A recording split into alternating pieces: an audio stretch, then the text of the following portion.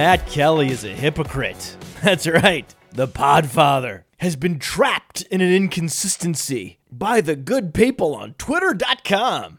That's right. A few shows back, Sonic Truth Podcast, we had on Aaron Schatz from Football Outsiders. And we talked about Jimmy Garoppolo. And Schatz believes flatly that Jimmy Garoppolo is overrated. I asked him to say it again, just to be clear. For the record, Jimmy Garoppolo is overrated. And yes, he is overrated based strictly on the probabilities, because that's what analytics is. And Aaron Schatz specializes in football analytics, laying out the probabilities that define the possibilities. That's what we do with analytics in football. And with football, it's more challenging than it is with basketball and baseball because of our small sample sizes. And I know what you're thinking. Well, of all the players in the NFL, we know with definitive certainty that Jimmy Garoppolo does not have a small sample size. And I would disagree with that sentiment. I would say, of all the players in the NFL, we know with definitive certainty that Vernon Davis does not have a small sample size, first and foremost. Then LeGarrette Blount. Then Jimmy Garoppolo. But always, we start with Vernon Davis when measuring sample size. And I generally agree with Aaron Schatz. It's too early to label Jimmy Garoppolo as an elite quarterback. I can't believe that we're starting the Roto Underworld radio program with, is Jimmy Garoppolo elite? Maybe. If we're going to start with quarterback talk, who better to have on as a guest than the late round quarterback? JJ Zachariason is joining the program today, the week before the season starts. It is a Roto Underworld radio tradition that we bring on one JJ Zachariason, the closer, editor-in-chief over at FanDuel. He was just the editor-in-chief at Numberfire. He's been promoted. He is now the editor-in-chief of everything. If it's content in fantasy football, he's in charge of it. So we'll ask, is he drafting Jimmy Garoppolo? Gonna go way out on a limb. I'm on the smallest little stick at the end of the limb. A little twig. I'm going way out on a twig to say Jimmy Garoppolo is 0% owned on JJ Zachariason fantasy teams. 0% owned on Aaron Schatz fantasy teams. 0% owned on Matt Kelly fantasy teams. Mike Clay probably owns him. No, that wasn't fair. That wasn't nice. But let me be clear. I think Jimmy Garoppolo is good. How do you know how I feel about Jimmy Garoppolo really? Well, you go to playerprofiler.com/player-rankings and you look at our dynasty rankings. And there you can see Jimmy Garoppolo comfortably in the top 10. Because unlike a quarterback like Jared Goff, I do not believe that Jimmy Garoppolo is the final product of a system. Jimmy Garoppolo is not a game manager in gunslinger's clothing. I think that Jimmy Garoppolo is a genuine gunslinger. I think that, yes, Kyle Shanahan will help Jimmy Garoppolo on the margins, but it's instructive to those who want to make the coach the centerpiece of their analysis to look at the San Francisco 49ers last year, pre and post Jimmy Garoppolo, because the constant was Kyle Shanahan. The variable was the quarterback. And once Jimmy Garoppolo became the quarterback, the team started winning. So Jimmy Garoppolo is the one that deserves the vast majority of the credit for the winning, not Kyle Shanahan. The players are the ones that are largely responsible for the performances on the field, not the coaches. This is what we talk about all the time. There's so much positive bending analysis swirling around Jimmy Garoppolo. And Aaron Schatz and I disagree with a lot of it. We're just not ready to anoint him until we see it for a full season. Isn't that understandable? Isn't that just the cool, clinical, rational approach to analyzing football players, that you don't fall into a small sample size trap no matter how handsome and well endowed that player is? I mean, isn't that commendable? Why am I being attacked as a Jimmy Garoppolo hater and accused of hypocrisy because I insist that fantasy gamers can draft Dalvin Cook with confidence while avoiding Jimmy Garoppolo? Isn't that hypocritical? Well, no. And this is why it's so fortunate that we have JJ Zachariason on the program today, because we can ask him the same question. What's the difference between Dalvin Cook and Jimmy Garoppolo? The position that they play. That's the difference. Dalvin Cook, 4 games as a professional. Jimmy Garoppolo has started 7 games as a professional, 1 in New England, 6 in San Francisco. Jimmy Garoppolo has the equivalent of a half season of production at the NFL level. Dalvin Cook has even less. So why am I more confident that Dalvin Cook will produce RB1 numbers than I am Jimmy Garoppolo producing QB1 numbers? We'll ask JJ Zachariason that question. I contend that the running back position is more interdependent. Running back production is much more a product of the supporting cast. When you look at Minnesota, you see Dalvin Cook at the top of the running back depth chart, running behind an improving offensive line. 56.9 run blocking efficiency last year, was top 25, and they project to move into the top 20 with investments made along the line. They've upgraded the quarterback position. It's one of those hidden value levers at running back, the quarterback upgrade. You upgrade the quarterback, plays are less predictable. The whole offense improves, and the offense visits the red zone more frequently. So the running back enjoys less aggressive linebacker play. They have more defenders on their heels and more red zone carries. That's what we want in fantasy football. We just want the Vikings visiting the red zone as much as possible. And according to Aaron Schatz, the Vikings will be one of the best teams in the NFL this year. And Dalvin Cook will be the recipient of that offensive success. He will be the one plunging into the end zone. So very few running backs are in a better situation than Dalvin Cook. And then when you continue to zoom out and you say, well, who is Dalvin Cook? Is he good at football? The answer is definitively yes, because you can go back to his time at Florida State as a true freshman, over 1,000 yards and over 20 receptions. As a sophomore, over 1,600 yards and over 20 receptions. Then as a junior, over 1,700 yards and over 30 receptions. And each of his final 2 seasons, he scored 20 touchdowns. So all Dalvin Cook has done throughout his career as a football player is produce at a very, very high level. And then when he came to the NFL in a 4-game sample, where we were just looking for him to confirm what we already believe, that he's good at football, what did he do? He shook defenders at a 24.7% juke rate, which is well above average, on his way to 16.6 fantasy points per game. And that was actually 0.7 fantasy points below expectation. So based on the opportunities he received in the field position and game situation in which he received them, he was a 17 fantasy points per game running back last season, with Latavius Murray and Jerick McKinnon on the roster, with Case Keenum and Sam Bradford under center. We believe Dalvin Cook to be what his zoomed out profile suggests that he is. Hashtag good at football. I'm worried here that Mike Clay invented hashtag good at football. I'll have to check that. So many proprietary stats and hashtags. Can never be sure what's allowed to be used. Assuming he's healthy, Dalvin Cook is a safe bet in the second round of fantasy drafts. And the Vikings called over 500 run plays last year. That was number 2 in the NFL. The Vikings are essentially the Jaguars, but good. But I don't know with definitive certainty that Dalvin Cook is good. Dalvin Cook could be a bust. It's possible. It's in his range of outcomes. He's played 4 games. He could have got lucky in those 4 games. And his college career could have been a mirage. That's all possible. But the analytics suggest that's a very low probability.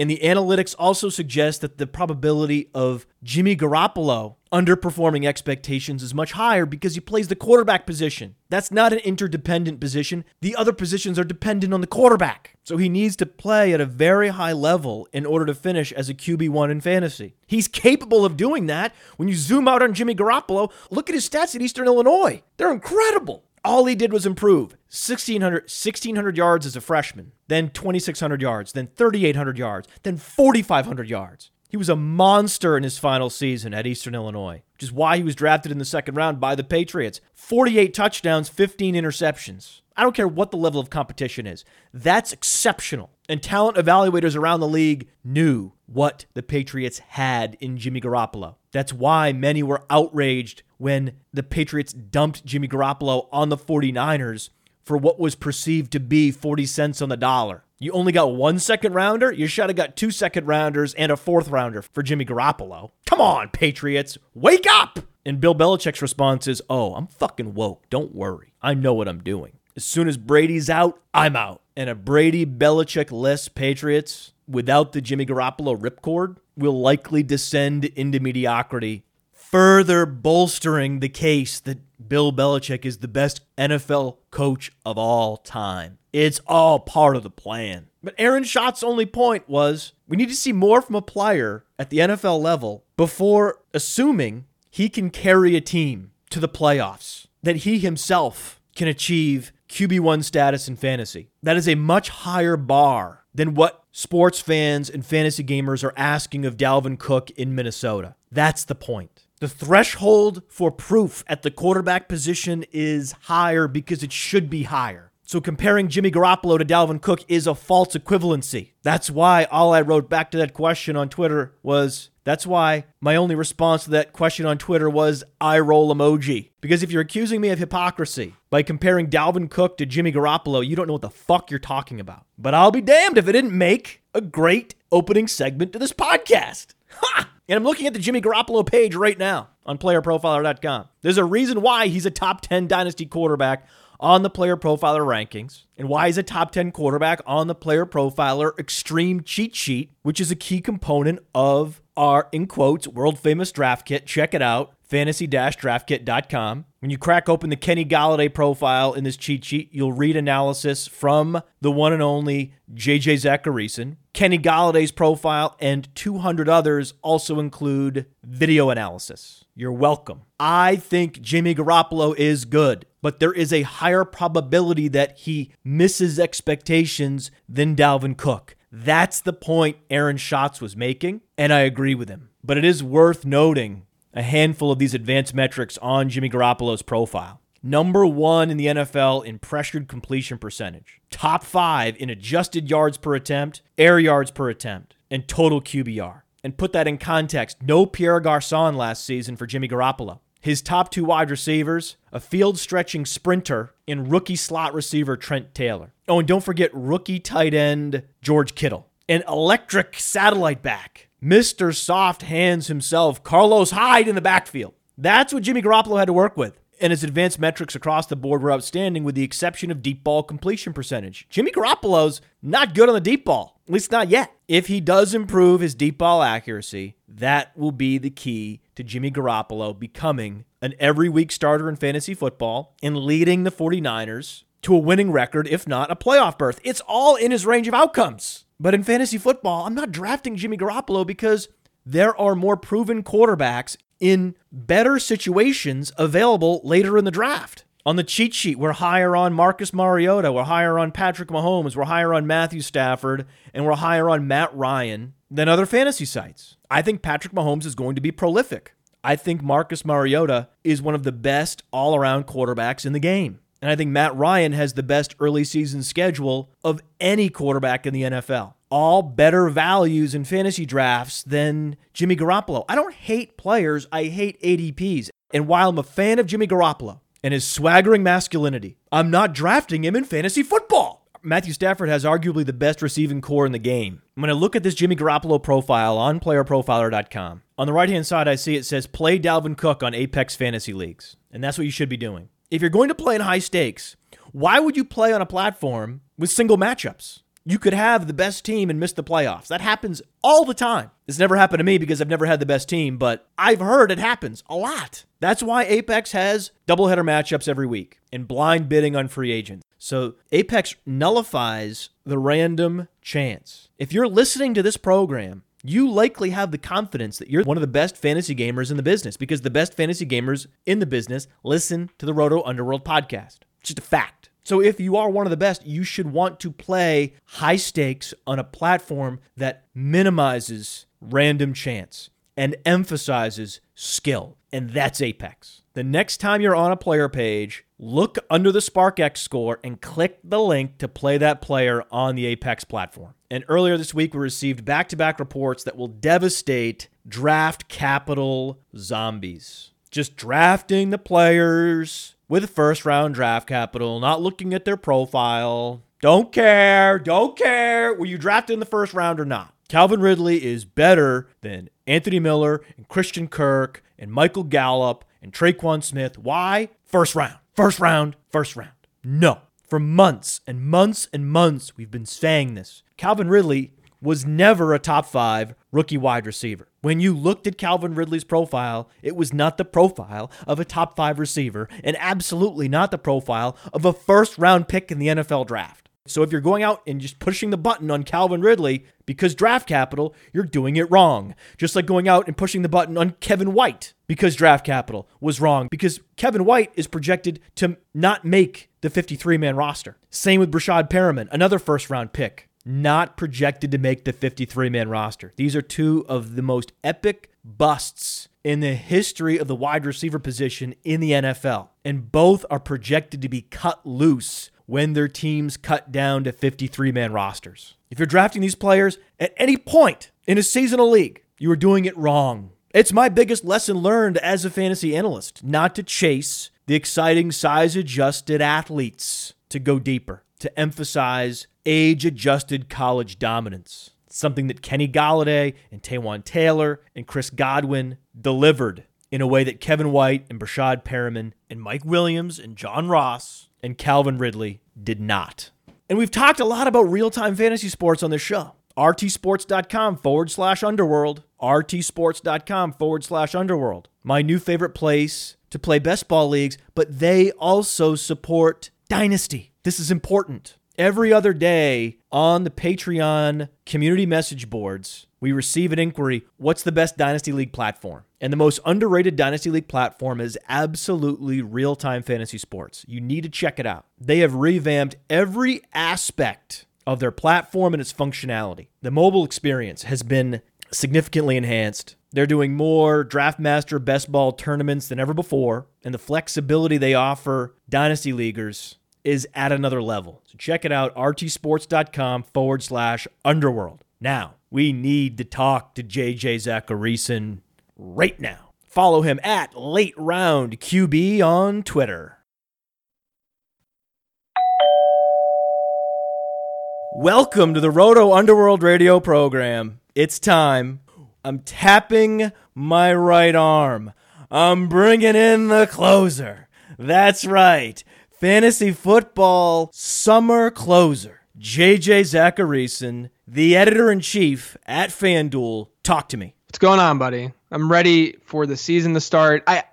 This time of year, I'm sure that you agree. I'm so over it. I'm so over the takes. I'm so over the arguments, the back and forth. Like, I just want to see these guys on the field so we can just stop. I was over it 3 months ago. Same. I want to see Baker Mayfield and Lamar Jackson and Sam Darnold and Josh Rosen and even Josh Allen. I want to see them on a professional football field playing in games that matter now. I'm ready for Saquon Barkley now. I'm ready for the show to start. Enough with the previews. Yes, my cell phone's turned off. Fucking start the show! I don't know why I was so mad about that.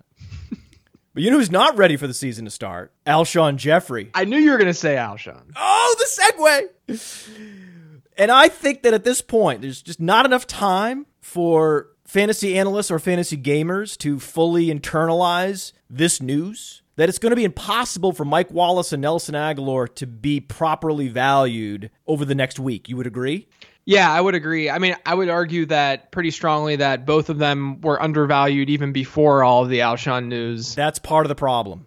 What's really weird with Nelson Agholor, though, I think that the community is getting smarter when it comes to looking at general regression and looking at, these things, Deshaun Watson, or maybe not Deshaun Watson to a degree, just because he still has a fairly high ADP. But, I don't know, Jimmy Garoppolo or something has a reasonable ADP despite the fact, despite the sample size, yada, yada, yada. Nelson Agholor. So the season ended, and I remember doing a regression candidate podcast. And on the podcast, I talked about Nelson Agholor because Agholor last season scored way too many touchdowns versus, how many yards he had and so on. I understand his usage in the red zone was great, but at the same time, you have an offense where Carson Wentz had an unsustainable touchdown rate. That's not going to happen again this year. So all these things are sort of compounding where you look at Nelson Agholor and you say, okay, he's going to need a decent uptick in volume in order to live up to his, his ADP is not close to where he finished last year. Self-correcting, right? The fantasy industry is self-correcting at this point. I'm proud of us. I'm proud of everybody. Good job, everybody. But it's time to draft Nelson Agholor. It was interesting to see, though. And so I think that Agholor is definitely undervalued right now. I snagged him in a draft last night. And by the way, the easiest way to see the expected touchdowns from last year, see how skewed the touchdowns were versus touchdown expectations on Nelson Agholor's profile, go to playerprofiler.com. His red zone target share, 23.1, outside the top 25. His red zone receptions, top 5. Right. His touchdowns, top 5. Right. There's the incongruence right there. Yeah, the Eagles were good at converting into scores through the air in the red zone last year. And I mean, the Eagles were really good at converting through the air period into touchdowns last year. Hence Carson Wentz's 7.5% touchdown rate, which we've seen over history. That's going to drop. That type of touchdown rate will drop 2.5% in year N+1. So that's not going for him positively with Aguilar. But Mike Wallace, I think, was always sort of especially in deep leagues, especially in best ball leagues, was always a screaming value just because we know that he was going to be on the field. And he's a good wide receiver. He's an undervalued and underrated wide receiver just inherently. Who have Mike Wallace's quarterbacks been since he left Pittsburgh? Off the top of my head, Ryan Tannehill, Matt Castle. They've been bad. And Joe Flacco with a broken back. Right. They've been bad since Big Ben. Right. Bad quarterback play in every destination until now, because you have to admit, at least Carson Wentz is an above average quarterback, touchdown rate regression aside. Yeah. I mean, like he's still, league average last year is about 4.2%. He's going to be above league average because he's not a league average quarterback. Usually we still see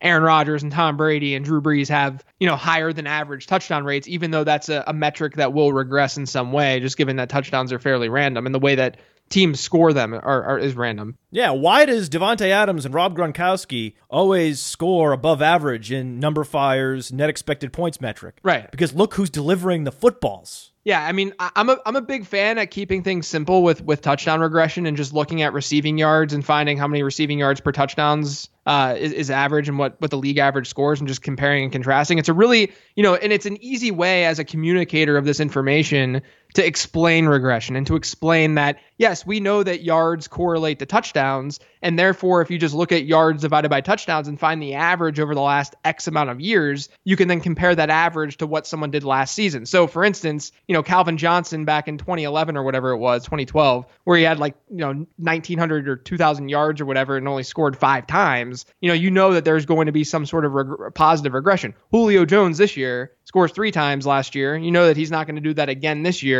And then you kind of compare and contrast and see where those players' ADPs rest based on what they did the previous season. And that's why I was surprised and sort of shocked that Nelson Aguilar didn't have a higher ADP given where he finished last year and given that he had 8 touchdowns. So I'm all about both of those players, especially with the Alshon news. People are listening to us. And with Mike Wallace, let me put this in context with Mike Wallace last season. 52 total receptions. Got it? 3 red zone receptions. 3 out of 52 of his receptions were in the red zone because he wasn't used in the red zone, because the Ravens weren't operating in the red zone very often. This is why Mike Wallace's ADP is broken. His ADP isn't working. You just try to start his ADP. It doesn't even start. This ADP is so dead. It's a clerical error, Mike Wallace's ADP at this point. Alshon Jeffrey's out. He's not going to play. Why are you not drafting Mike Wallace? Why? This isn't hard. Fantasy football doesn't have to be hard, man.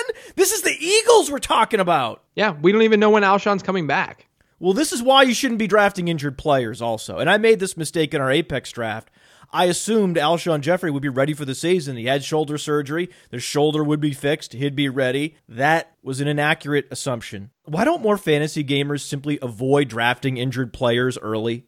I mean, I think that there's some nuance there. I think that you have to pay attention to the market and you have to see how things are reacting. I think that with Doug Baldwin, for instance, obviously that's the hot news with him coming out and saying that he's going to be 80 to 85% or whatever most of the season.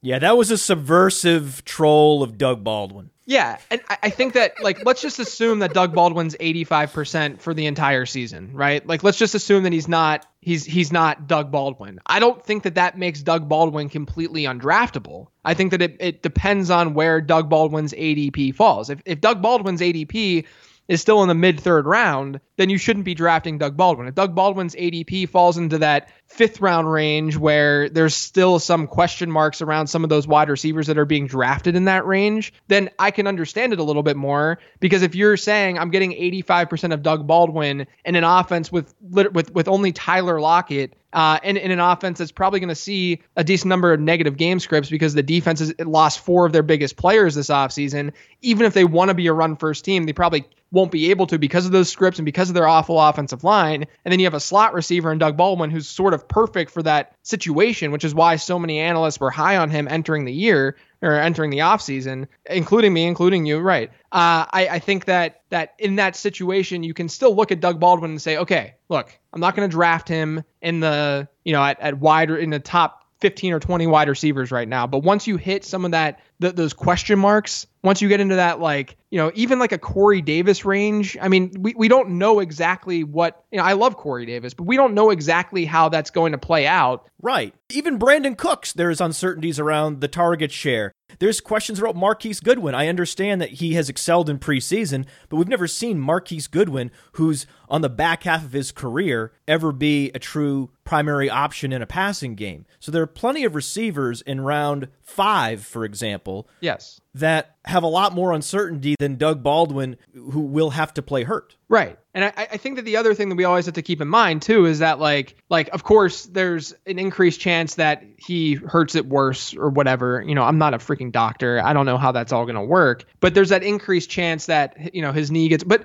look, there's a chance that literally everyone in this league ends up getting injured in some way. And there's also a very decent likelihood that a large percentage of these players, and we don't know about it, but a large percentage of these players are playing at 90 or 95% for most of the season. I mean, Marlon Mack wasn't playing at 100% all of last year. And there's some injuries that we don't learn about until after the season's over. And another thing too is that if you're going to discount someone like Doug Baldwin, or if you're going to say, I'm not going to draft Doug Baldwin because of this injury, be consistent. Be consistent with the way that you're approaching injured players. Because if you feel that way about Doug Baldwin, then maybe you should feel that way about Andrew Luck and the rest of the Colts offense. Or maybe you should feel that way about Chris Thompson. Because Chris Thompson did something that we rarely see, which is that he volunteered the knowledge that he's not 100%. You very rarely hear that from the players. The last thing they want to do is give their competitors a window into their abilities. No professional athlete ever wants to do that. So the news item that was most insightful of the entire offseason was the revelation that Chris Thompson would not be 100% until November. Mm-hmm. That's actionable information. That's why he didn't rise up quite as much on our world-famous Draft Kit Extreme cheat sheet, world-famous and extremer in quotes, as he would have otherwise. And now they sign Adrian Peterson, and everything changed, and his opportunity share necessarily dropped after that news. But the larger point is, we're fortunate to have this window into the truth about Chris Thompson's leg and Doug Baldwin's knee, but that doesn't mean you completely dismiss them in fantasy drafts. Yeah, I mean, look, and speaking of the consistency piece, you see analysts, the reason so many analysts and pundits have been talking about Doug Baldwin's knee is because he was so open to how he was feeling. Exactly. This is why they don't share this information with us. Right. If he would have never said any of that, his ADP would barely budge. Like, Jerick McKinnon's hurt, okay?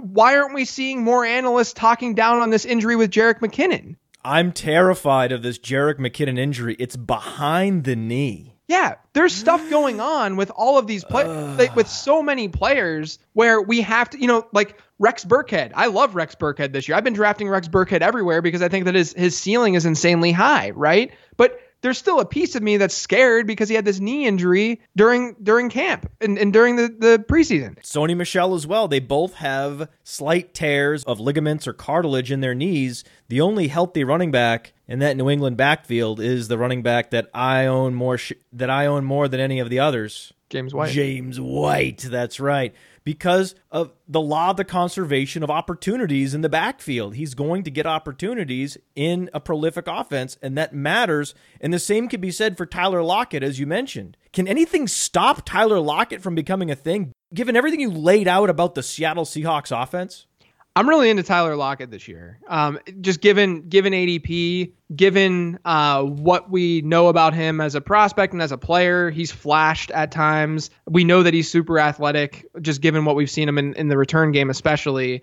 And look, volume and opportunity is going to drive this thing. And like I said earlier, in Seattle's offense, they want to be this run first team with Schottenheimer running things, and they're drafting a Rashad Penny. It's a clear, and even things that Pete Carroll has said this offseason. I mean, it's very clear they want to be more balanced. But teams can't just be more balanced. It doesn't just happen. You have to be good in order to be balanced. And Seattle is not going to be very good. Chris Raybon had a tweet weeks ago that I keep citing because he noticed that the first 15 games for Seattle this year, they were favored in only 3 of them. Seattle is going to see a lot of negative game scripts this year. And when you're in negative game scripts, you can't just pound Chris Carson up the middle. You can, but it's ridiculously stupid and you're going to lose a lot of games. So to me, Tyler Lockett just being the de facto number 2 receiver, or number 2 target, I should say, on that team, it should have a chance to be fantasy relevant, especially with Russell Wilson throwing on the ball.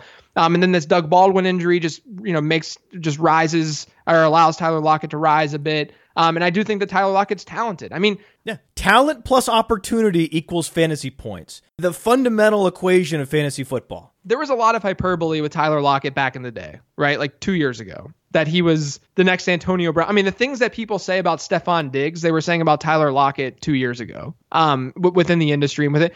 That's not necessarily a bad thing. I'm not saying that is like, this is a bad thing. I'm saying that isn't like, that's how people viewed his talent. Like Tyler Lockett was once a very highly sought after asset, both in season long and in dynasty. And then this offseason, I'm sitting here trading 3rd round picks for Tyler Lockett. And like beautiful. Right. Like, why would you not see that opportunity coming, just given they lose Paul Richardson and Jimmy Graham and all of a sudden 33% of their targets are gone? Of course that they're going to have to utilize Tyler Lockett. So I like Tyler Lockett. He's on a lot of my teams this year. I hope a breakout's coming. I think he's talented and he's in the right offense, I think, for that breakout to come. 44% dominator rating at Kansas State. That's 89th percentile. A very high percentile for a Division I conference wide receiver. Most of the wide receivers in the 90-plus percentile in dominator rating are like Keelan Cole. They went to Kentucky Wesleyan. Tyler Lockett did it at Kansas State. Why? Because he's a fantastic receiver. And his comps on Player Profiler are more Deshaun Jackson, John Brown, T.Y. Hilton, not Antonio Brown and Stephon Diggs. That's why we rely on the metrics for our comps, not the eye test. Now, Royce Freeman's comps are also exceptional. We're talking Steven Jackson. We're talking Le'Veon Bell. Royce Freeman looks like the truth, and you could still get him in the middle rounds because of the presence of, wait for it, Devontae Booker. This is the perfect buying opportunity for zero RB fanatics, Royce Freeman, right? Yeah, I mean, I like Freeman a lot. I was, obviously I'm team production when it comes to prospecting, so I was all about Royce Freeman coming in. I remember where I was when we were texting about Ronald Jones and his lack of production in the passing game, and we both agreed analysts are going to love Ronald Jones, and we will not be one of them. Yeah, I mean, receiving is such a big deal. Even if they're not receivers at the NFL level, if they're receivers in college, it matters so much. And Ronald Jones wasn't, and people just kept making excuses and excuses and excuses. But, aside from Ronald Jones, I'm sure we'll talk about him eventually. But I have no Ronald Jones anywhere. It's never even occurred to me to push the button on Ronald Jones, and I'm about to draft Ronald Jones because I don't hate players. I hate ADPs. And if I can get Ronald Jones in the double-digit rounds and I already have Peyton Barber, then it makes perfect sense for me to draft Ronald Jones right here, right now. Yeah, exactly. But with Royce Freeman, I mean, so there's the idea of rational thinking from coaches, right? And we can't just assume that coaches are going to be rational. But I think that the difference here, so I have a lot of thoughts on this. Let me just try to brain vomit really quick. Yeah. So I mean, I would say let's unpack your thoughts, but you could say brain vomit. That's fine. Yeah, brain vomit's usually the phrase that I go with there. So if we sit here and we say, hey, running backs don't matter in real football and in the NFL, which I know you agree with, I agree with, they don't matter to the degree that the consensus thinks, I should say. It's not like Le'Veon Bell is a worthless asset. That's not what I mean. I'm going to do puke sounds behind this, little puke sounders as you're talking. You know this. That's good. I like that. But if we sit here and say in one breath, in real football, running backs don't matter, but then in the next breath we say talent at the running back position should win out, I think that the problem with only going with that sort of train of thought is that then we assume that coaches can sort of see the difference or the delta between a one running back from the next. And if we're saying it's not really possible to see that difference very easily, in terms of like what it does to the end game or how it impacts an offense, then it's going to be more difficult for a coach to see that. Now, the difference is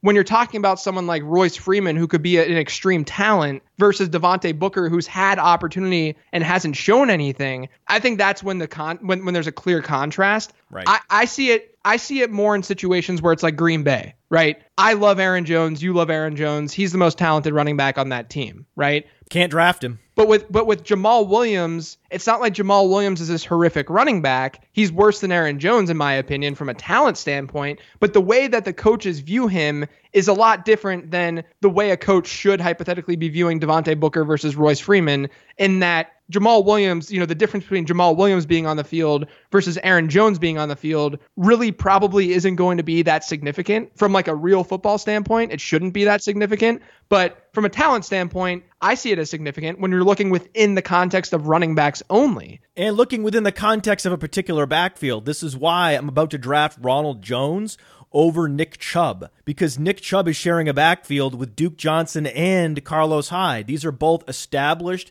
NFL running backs. One's an elite satellite back. The other was a bell cow in the NFL last season. Ronald Jones is competing for touches with Peyton Barber, who is unproven, and Jacquizz Rodgers. Right. So when you're looking within the context of the individual backfield, I genuinely think that a lot of times it's literally just going to be Mike McCarthy sitting there saying, "Yeah, I like Jamal Williams more." And it's not going to be quantitative. It's not going to be super thought out, because they're not going to be able to see the difference between Aaron Jones and Jamal Williams very easily, because it's very hard to measure the true importance of a running back. And they don't use playerprofiler.com or NumberFire. Right. And but with someone like Royce Freeman versus Devontae Booker, when the talent is so extreme, yes, that's when I think we should buy into the talent a little more in that backfield and go with someone like Royce Freeman. Whereas if it's Green Bay and that whoever's back there is going to perform, and then they're not going to be able to see the difference between those two players, then just get Jamal Williams. Even though it sucks to say that, because I'm an Aaron Jones truther, you're an Aaron Jones truther. I mean, that's just the way it is. It's how fantasy football works. You want to buy into volume, and that's what's going to happen, or that's what it looks like is going to happen with Jamal Williams this year. I have Aaron Jones in 50% of my dynasty leagues. No Jamal Williams. Same. I have Jamal Williams in 50% of my seasonal leagues. Yes. No Aaron Jones. Right. That's exactly how I've approached it too. And I'm not sorry. It's just rational. That's exactly how I've approached it. So I think, my overall thoughts on this is, when there is a very, very extreme talent difference in an offense that's not going to overshadow running back production, as in any running back can play in that offense, which I don't think this is necessarily true with Denver, because Denver's offense might not be super efficient through the air, yada, yada, yada. So I think that when there is that extreme, you can go with the talent and buy into the talent a little more easily. But when it's an offense where you can literally drop in a running back, and I have another instance of this that we're going to get to later in the show, where you can drop in a running back and that running back's going to perform, I care less about talent. Yeah, that's the situation that Jamal Williams finds himself in. We need Royce Freeman to perform, everybody. Even if you didn't like Royce Freeman throughout the pre-draft process, you need Royce Freeman to be good. Because if we don't have Royce Freeman producing, this rookie running back class is fucked. Do you understand that? This rookie running back class is a catastrophe when you look at where it is now versus where it was supposed to be versus expectations. It's been an apocalypse for the rookie running backs the last 3 months. I'm going to spin this positively for you, okay? I need something. Yeah. I agree that, if your expectation was that there was going to be, and this was the expectation at one point, that we were going to see a similar class to what we saw last year. Yeah. Oh, yeah. Let's look at the first 3 rounds and the picks that the running backs that went in the first 3 rounds. You have Darius Geis. He tore his ACL. He was looking fine before he tore his ACL. This is a part of the problem, though. So Sony Michel had a knee procedure. Rashad Penny, sure, he has Chris Carson in his backfield, but he also broke his finger, and that's not helping things. Jesus. And then the other 2 guys, honestly though, Saquon Barkley's hurt too. Oh, I forgot about that. Yeah, the other 2 guys though, Nick Chubb and Kerryon Johnson, who aren't hurt, who seem healthy, are both in the most crowded backfields of all of the backs that were drafted in the first 3 rounds. Oh, no. So it's really just like this perfect storm of just awfulness. And really, if you want to be real, Matt, the one player who actually is underperforming in terms of like his talent and ability on the field is Ronald Jones. Ronald Jones was the signature overrated running back of this class, and I was fine if Ronald Jones flamed out and the other running backs performed. But now most of these running backs aren't healthy, or they're trapped on bad teams or in 3-way backfields. It's worst case scenario. It's bad. Meanwhile, in Washington, Adrian Peterson just walks in the door and they're like, hey, do you want all the carries and all the touches with the first team? And he's like, yeah, sure, that sounds good. So he's going to be good this season, isn't he? The thing that pisses me off about AP is that, yes, his production might be okay, but they have to change that offense in a way that is pro Adrian Peterson. And anytime that you have to change an offense to fit into a running back style or help a running back be more efficient, especially Adrian Peterson's style. Yeah, in order to help a running back be more efficient, that's an awful approach. And we saw it in the preseason. The way the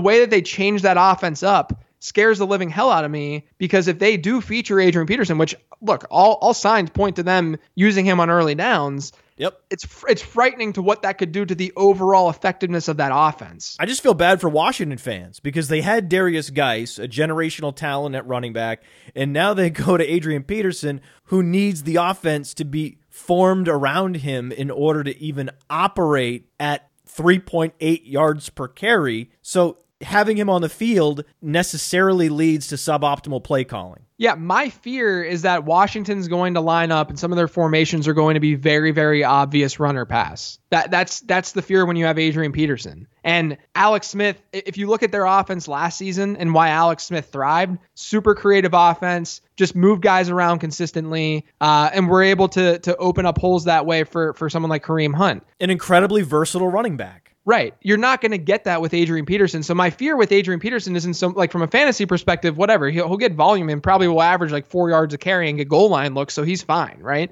Yeah, great. But from like an actual effectiveness of that entire offense, it doesn't scare me off of guys like Jamison Crowder or Jordan Reed per se, but it does worry me a bit about just, the overall effectiveness of how that offense might perform this year. Yeah, as an Alex Smith advocate, you hate Adrian Peterson going to Washington. Washington could be more predictable on running downs than even the Jacksonville Jaguars. Yeah. And they lost Marquise Lee, and Marquise Lee was the ultimate flaccid wide receiver. I mean, if there was a wide receiver in the league that never inspired a single erection, it was Marquise Lee during his time in the NFL. Who is the guy now? Who is the true number one, the guy to draft in fantasy leagues in Jacksonville at wide receiver? I think people are overthinking the crap out of this. Okay. You have Keelan Cole, who's playing starter reps with that team with Marquise Lee when Marquise Lee was before he went down. Keelan Cole was better last year than D.D. Westbrook when he was on the field. He was super productive. Keelan Cole was more productive in college. One of the most productive receivers that we've seen in a really long time. Keelan Cole has much more attractive of a body size and BMI than what we see from D.D. Westbrook. I don't see the reason to go after someone like D.D. Westbrook when we saw that Keelan Cole's ceiling is actually pretty decent. It's high. He's a possession receiver who can deliver splash plays. Yeah, like he was good last year. Can I give you a couple other possession receivers in the league that deliver splash plays? Antonio Brown and Stephon Diggs. Comparing Tyler Lockett to Antonio Brown and Stephon Diggs never made sense. It makes more sense to compare Keelan Cole to those players because Keelan Cole understands the nuances of the position like a wide receiver savant. There's no other explanation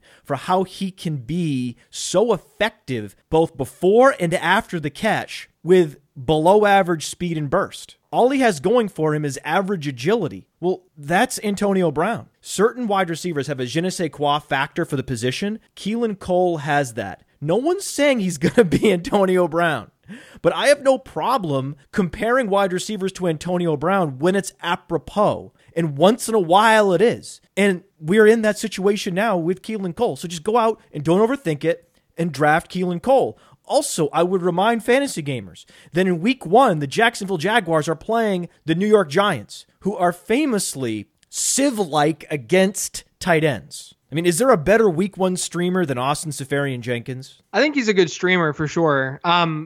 Here's the thing with week 1 and early season streaming is that hopefully in your draft you didn't, because tight end is about 13 or so deep. You can feel comfortable with like Jack Doyle. Yeah, Jack Doyle, or like David Njoku is going to go nuts in week 1 against Pittsburgh. And like there are players like that where, they're fringe tight end ones, but you should feel fine using them in week 1. So week 1 tight end streaming specifically is always kind of strange inherently. But ASJ is a great play. I think that, other guys like Ricky Seals-Jones is very attractive to me. I think that he's a good late round dart throw, just given the shallow targets or target distribution in Arizona, his efficiency last year. And then if Vance McDonald can go in week 1, that would be awesome, but it doesn't sound like they're very optimistic. So Jesse James is actually kind of interesting too against Cleveland. Oh, no. Yes, it gets that Tampa 2, the deep Tampa 2 that Greg Williams implements. They seed receptions to the tight end. So Jesse James is maybe the best streamer,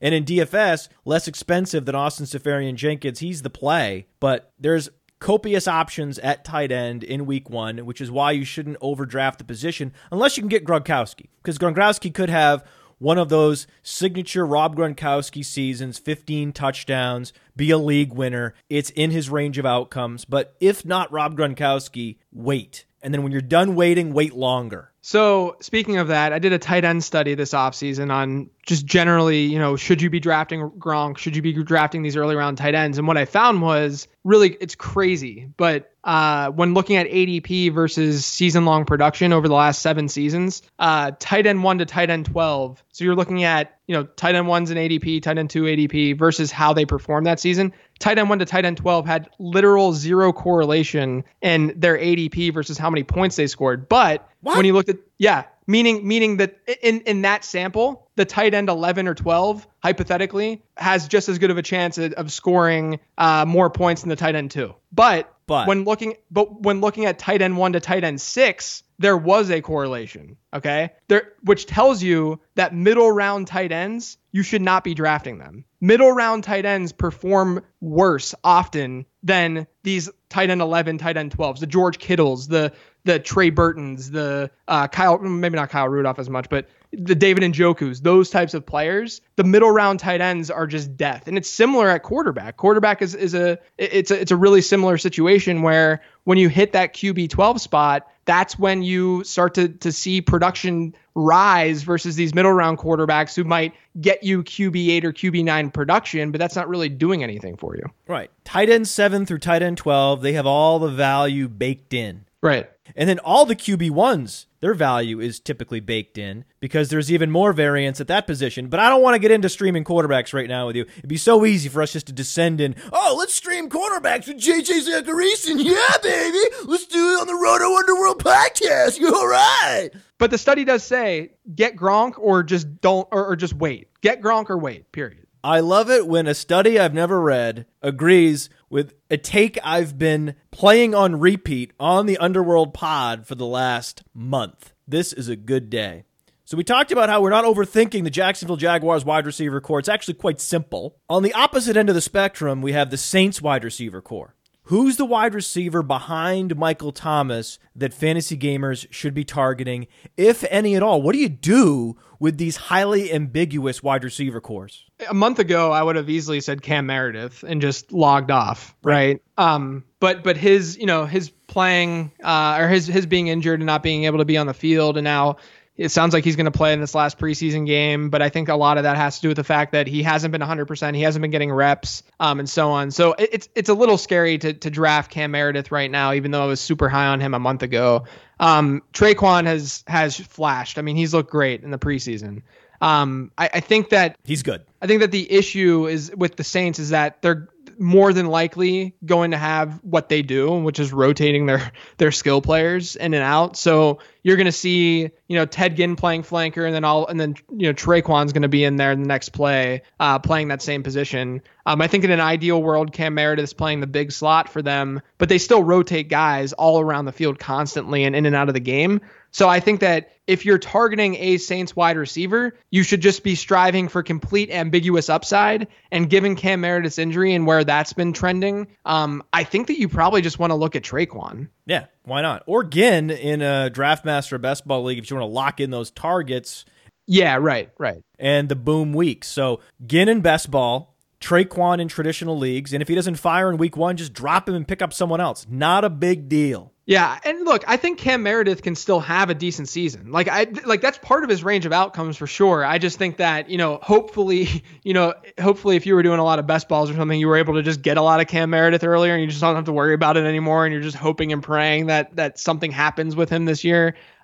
Because look, I think that Cam Meredith is and you would agree because I know you're a Cam Meredith guy. Yeah. But he's perfect for that slot role. Oh, in a vacuum, that was the best signing of the offseason because they stole him from the Bears. Yeah. A rival within the NFC. It was such a savvy bid on a restricted free agent. But look, like I said, I think that you just go for ceiling, see what happens with Traquan, and then, if nothing happens over the first few weeks, he's going to be probably going to end up being one of those guys on your bench that you drop, one of the guys that you would drop first if nothing happens early on. And then you're going to hate yourself because week 5 comes around and he's just going to dominate, or what, I guess he's going to light it up in the middle of the season. We know that's going to happen with Cameron Meredith. I'm calling that right now. You're calling it. We're all calling it. Right. So I can make a case for all of those guys. I think Ted Ginn is someone that I'm generally avoiding in a season-long league where I can make transactions. Right. Because he's not someone that's going to be very predictable. He's not someone that's going to give you that massive ceiling from a season-long perspective. But from a best ball standpoint, he might have spiked weeks, and we know that he'll see some volume at least. So from a season-long perspective, I would look at Meredith or Traquan, but I think Traquan might have a higher ceiling at this point. I think he does. The receiver I've been drafting in all formats, Draftmaster, traditional, seasonal, dynasty, doesn't matter. I have him everywhere. His name is Chris Hogan. And because I had drafted with a very similar group of fantasy writers and analysts prior in the Apex Experts League, I saw Chris Hogan as a 4th-round pick when savvy drafters are in the room with you. So I did that. I pushed the button on Chris Hogan in the early 4th round, and I'm not sorry. Was that a mistake? No, I love Chris Hogan this year. And the other thing too, with a lot of the drafts that we do when it's analyst driven and it's start 3 wideouts, you can flex and full PPR. It's just a wide receiver heavy mess. Like, it's insane the types of wideouts that you get when you're in the 5th round and you think that you can wait on the position a bit. You can't. No, you can't. You got to get your guys, man. That was the mistake I made in Apex. I got stuck with Alshon Jeffrey. Fuck. To be clear, I have Chris Hogan as that's basically where I have Chris Hogan from a ranking standpoint. I have him at ahead of Golden Tate right now. I think that Chris Hogan is in store for a big year. You look at last season before he got hurt, he was a wide receiver 10 across fantasy. And then obviously right now you're going to start the season the first 4 weeks of the year without Julian Edelman.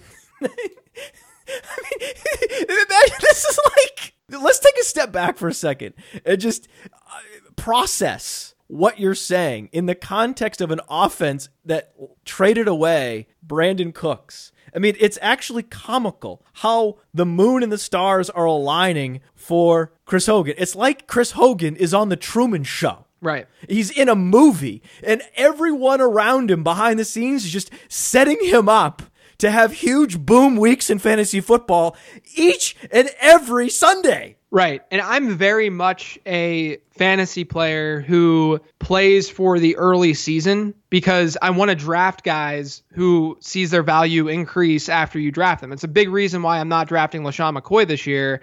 Aside from the off the field stuff, aside from the offense he's in, aside from all of that, LeSean McCoy's first 8 weeks. I mean, the first 3 weeks they get like Minnesota and Baltimore and some other really good defense, like someone really good. I can't remember off the top of my head, but LeSean McCoy's schedule is horrific to start the season. And if you're drafting LeSean McCoy in the 3rd round, all of a sudden after the first 5 or 6 weeks of the season, he's more of a 5th round pick or a 6th round pick. Then you've lost value with what you got from LeSean McCoy. First 6 weeks for the Buffalo Bills: Ravens, Chargers, Vikings, Packers, Titans. Texans. Yeah, it's not easy. Those are all fronts that are going to be rough, and that's all going to be negative game script fueled too for Buffalo. 5 of his first 7 games are on the road. Yeah, it's bad. Like, it's really bad for LeSean McCoy. I haven't drafted a single share of LeSean McCoy in my redraft leagues, my season-long leagues, because of that. I want to get guys who are going to give me an impact right away, who are going to see their value jump right away, and Chris Hogan is in that perfect spot where Julian Edelman's going to be sidelined. Chris Hogan's going to be peppered with targets to start the season. That's the only they can't do anything else, right? And I'm not worried the way that others are worried about a wide receiver entering the picture at this point, because if another wide receiver, not an easy offense to just jump. We've seen it in the past. It's not an easy offense to just jump in and start seeing a lot of looks. So I think Chris Hogan's in an unbelievable spot. I think his ADP is fantastic, and I've drafted him probably more than any other wide receiver this season. You didn't get him in the Friends of Roto World draft. No, I didn't, because you did.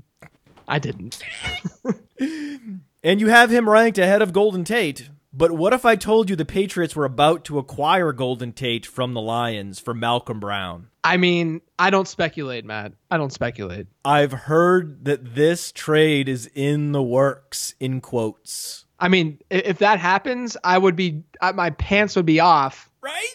Because of what it would do for him and what it would do for that offense. Although, like I said, I do think that it takes some time to get used to an offense like that. But Babytron, baby. Babytron, right? I love trades where everybody wins. Well, except Chris Hogan. Chris Hogan wouldn't win in that scenario. But you could argue that he and Golden Tate play completely different roles, and the big loser of that trade would be Julian Edelman. Yeah, I mean, I don't know if that. I mean, we're speculating. This is total speculation. It would be strange, but I would get it from the perspective of like Edelman being on his way out, maybe. But like, I don't. The trade makes perfect sense if you're just analyzing it in a test tube. Right. Yeah, it'd be interesting.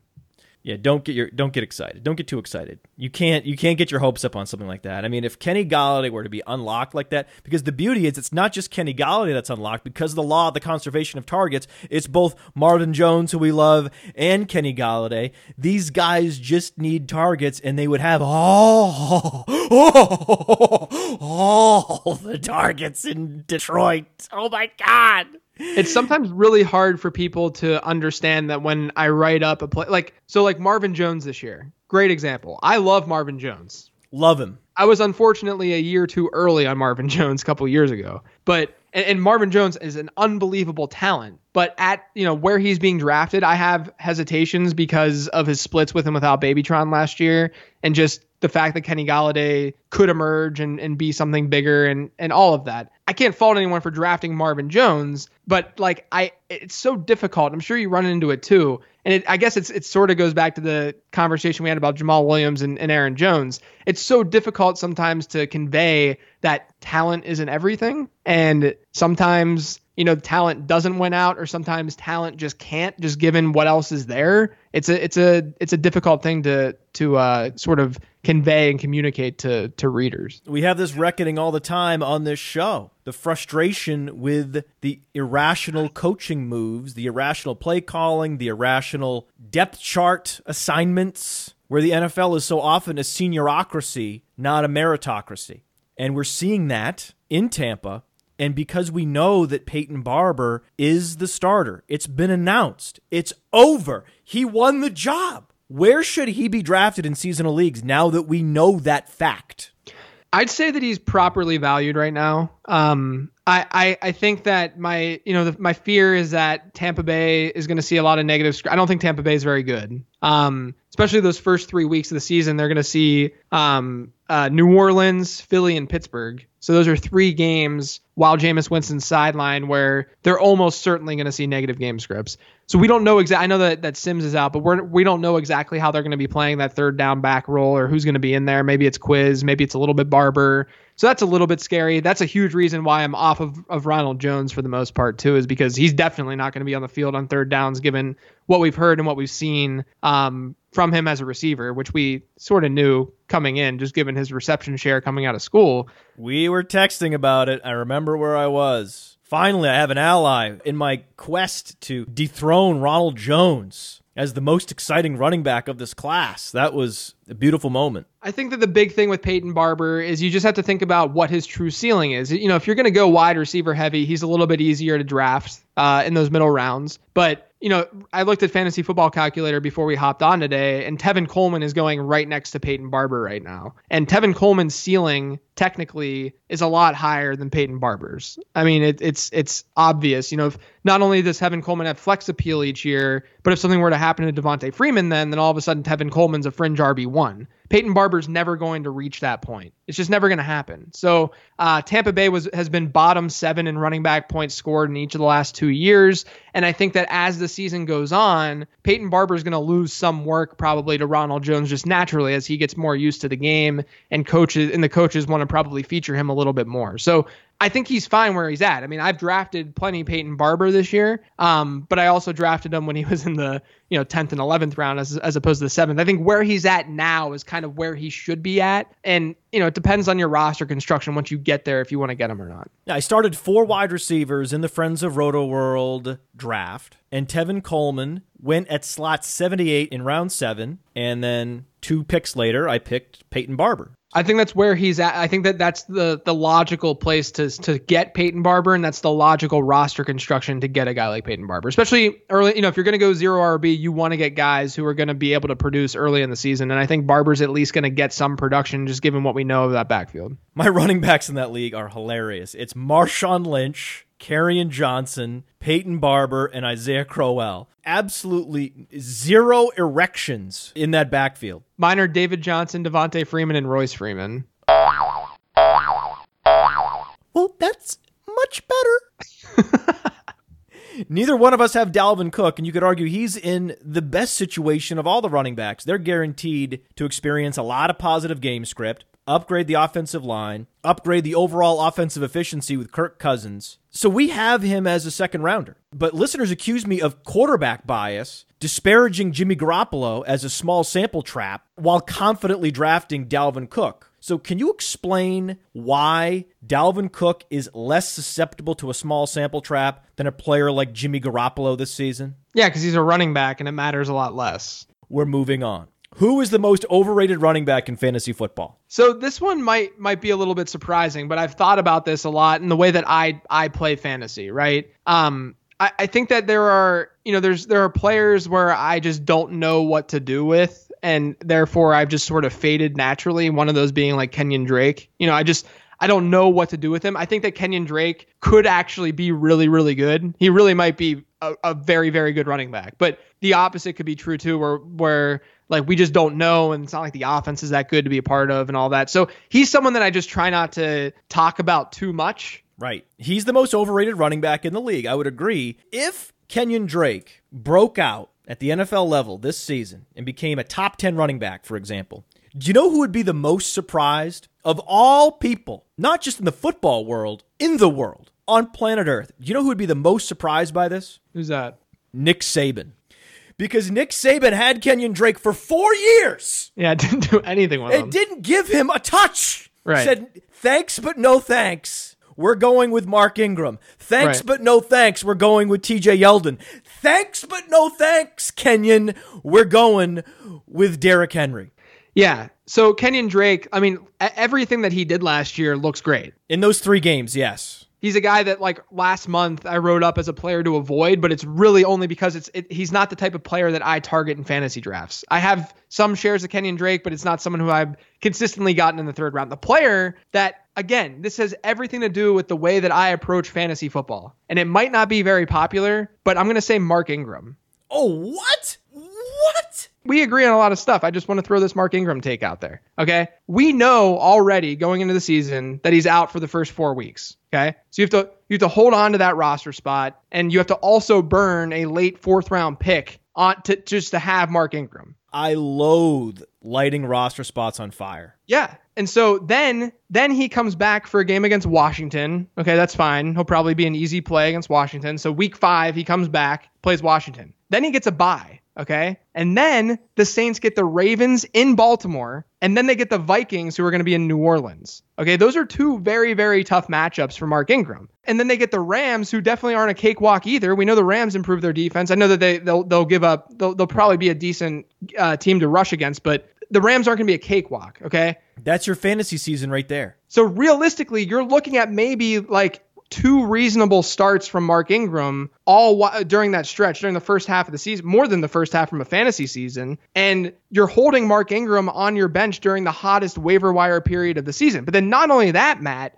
we've seen a rocky relationship with Mark Ingram and Sean Payton in the past. And since we know that running backs are replaceable in football, in real football, this isn't something that I say with confidence like it's going to happen. Okay. But I think that there is a scenario where Jonathan Williams takes that role, okay? And when Mark Ingram comes back, Jonathan Williams still has some sort of role in that offense, or they're just not very interested in Mark Ingram because it's a contract year for Mark Ingram. So there's a lot of different factors that go into the fact that look, if Mark Ingram wasn't suspended, if none of this was a thing, of course I'd be drafting Mark Ingram. I'm not stupid. He's suspended. It's the fact that all of these things are coming together for Ingram. And it's an offense that we talked about earlier. It's an offense that literally you could run behind. You could run behind that Saints offensive line with Drew Brees playing quarterback, throwing to guys like Michael Thomas and Traquan Smith and Ted Ginn and Cam Meredith. Jonathan Williams is going to look fantastic. Right. I don't care. I don't even remotely care how good Jonathan Williams is. Jonathan Williams was Mark Ingram 2.0, SEC grinder extraordinaire. Yeah, I'm telling you. That's why Jonathan Williams, and I'm going to answer another question that we're going to talk about. So in the later rounds, the running back you're drafting is Jonathan Williams. I have so much Jonathan Williams this year because the first 4 weeks of the season, not only that, the Saints start out the first 2 weeks, they get Tampa Bay and Cleveland. So those first 2 games of the season, they're going to be in severe positive game scripts more than likely. And what did they do? What did they do last year when they got in those game scripts? They pounded the rock. Do you remember that game against Buffalo? All they did was just run because that's all they had to do. And in those situations, I mean, Jonathan Williams could get between 10 and 15 touches in each of the first 2 games for the Saints this year. And that's why he's someone that I'm just targeting, because I think that there's this outside random chance that he carves out a role. And if he doesn't, okay, I still got at least 2 games out of him, especially from a 0 RB perspective. So that's why Jonathan Williams has been the guy that I've been targeting a lot in the late rounds. The listeners know my guy is Rod Smith, but he doesn't have a role to begin the season. He's going to be a fringe satellite back now that they've moved Tavon Austin back to wide receiver. Thank God. Talk to me about why you hate handcuffing running backs. I just like to be contrarian, Matt. No, I'm just kidding. I don't like handcuffing because I think a lot of time, I know a lot of times just based on data, that we think we know who that backup is when we don't. That happens often. Kerwin Williams last year is a perfect example. Oh God, don't remind me. The second reason is that even when the backup plays, and this is all a study that I did, even when the backup plays, that backup doesn't produce like a starter. So I looked at some data. I can't remember the exact numbers with regards to how many of these running backs actually stepped up for an injured player.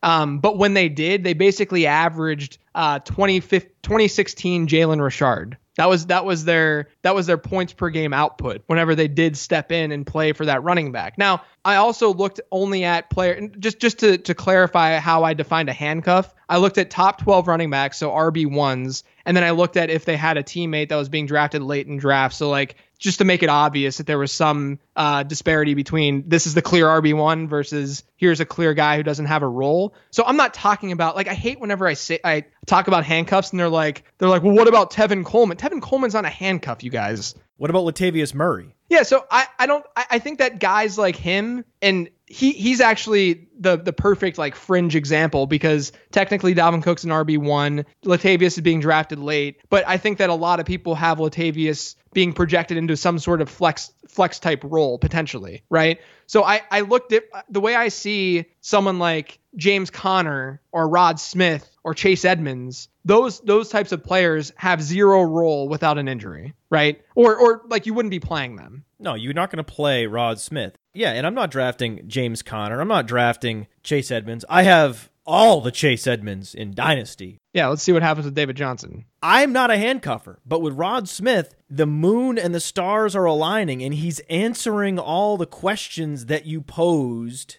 to the handcuffer, right? Is there a clear-cut backup? He answers that definitively yes. If Ezekiel Elliott goes down, he gets a 90% opportunity share. I think that's definite. Is he good? I think the answer is yes at this point, because the only reason he wasn't productive in college is because he was backing up Ezekiel Elliott. Here's another thing to note is that I think handcuffing's fine when rosters are deep, right? If you have a 15 round draft in a 10 or 12 team league, you don't need to draft a handcuff. As soon as you get to like 20 rounds, you start to draft players that are no longer starters at any position except quarterback. You're not drafting multiple quarterbacks if you listen to us at all. Sure. So at that point, you want the most upside for a fringe stash guy. And my argument is that is Rod Smith, because not only is he the defined backup with the ability, but the situation is such that if he were elevated, he would immediately become an RB1 in fantasy based on how run-oriented that offense is and how efficient the run-blocking unit is when healthy. Yeah. So another example of this is I did a draft. It's a semi-dynasty. It's like a 6-keeper league. So it's like, in the middle of like a 1 or 2 keeper versus dynasty. And in that league, I had a crazy draft last year, and I had Kareem Hunt before the Spencer Ware injury happened, Alvin Kamara. I had all these crazy keepers. And so my team in a 12-team league, I then drafted Zeke. It was an auction. I then drafted Zeke. I then drafted OBJ. So I have like 4 first-round picks on my team right now in a 12-team league. So instead of going for upside, I don't need upside, right? I just need these guys to just stay healthy and I'll be fine. So in that case, my like 4th running back is Rod Smith, because why do I need another running back when I have Zeke, Kareem Hunt, and Alvin Kamara, right? Yeah, he is actually an insurance policy. So few of these running backs, even James Conner, I would argue, not really an insurance policy. I'm higher. I didn't like James Conner coming out, but he's looked good this preseason. He looks like a different running back right now. He looks like someone who's finally over cancer. Yeah, right. It's like he had cancer. I mean, it's like he had cancer at one point, and now he doesn't. I'm going to spit somewhat of a hot take, but I wouldn't be surprised if James Conner's performance throughout camp in the preseason, if they utilize him a bit this season, I wouldn't be surprised if that's what makes Le'Veon Bell expendable for them. Like if that's officially the reason they don't even go after him as a free agent. And Jalen Samuels is a fantastic receiver as well. Right. So they have a nice combination of between the tackles grinder and Conner and a big space back in Jalen Samuels. So I don't think that Le'Veon Bell will be back with Pittsburgh. I think that he miscalculated. He should have taken the big contract extension this offseason. He fucked up.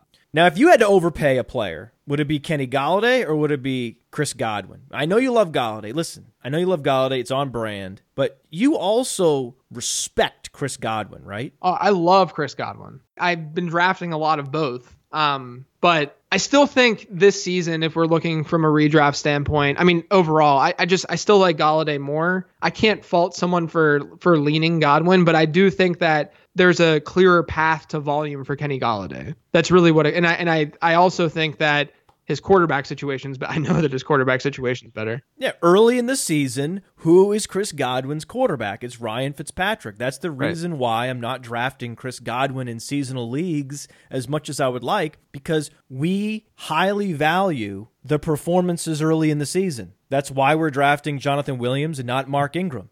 That's why we're drafting Nelson Aguilar and Mike Wallace before our competitors fully understand how valuable those players in those weeks are. And that's the reason why Kenny Golladay is a better play in fantasy leagues.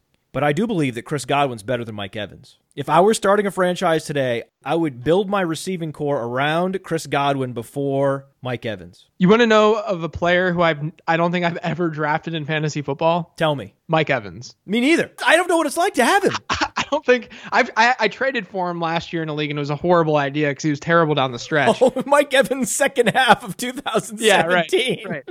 It's laughable. So Evans, to me, people treat him as this as this elite wideout. But here's the thing. Elite wide receivers don't see their target share influenced by other players on their team. And what we saw last season with Mike Evans was an extrapolated target share that went down about 5% when they add Deshaun Jackson, OJ Howard, and Chris Godwin. And that's not a good sign. A good sign is, hey, I'm Antonio Brown. I'm really good at football. I'm going to see 28.5% of the targets on my team each and every year. And that's the fear that I have with Mike Evans overall, is that he doesn't have this consistent target. And then there's a lot of advanced metrics that don't like Mike Evans. He's not a very efficient receiver. No. He's terrible after the catch. Awful.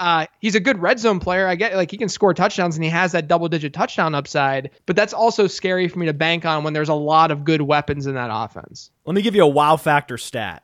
You ready? Yeah. In 2016, Mike Evans' 175 yards after the catch was outside the top 65 wide receivers, despite 171 targets. Right. So he led the league in targets and was outside the top 65 in yards after the catch.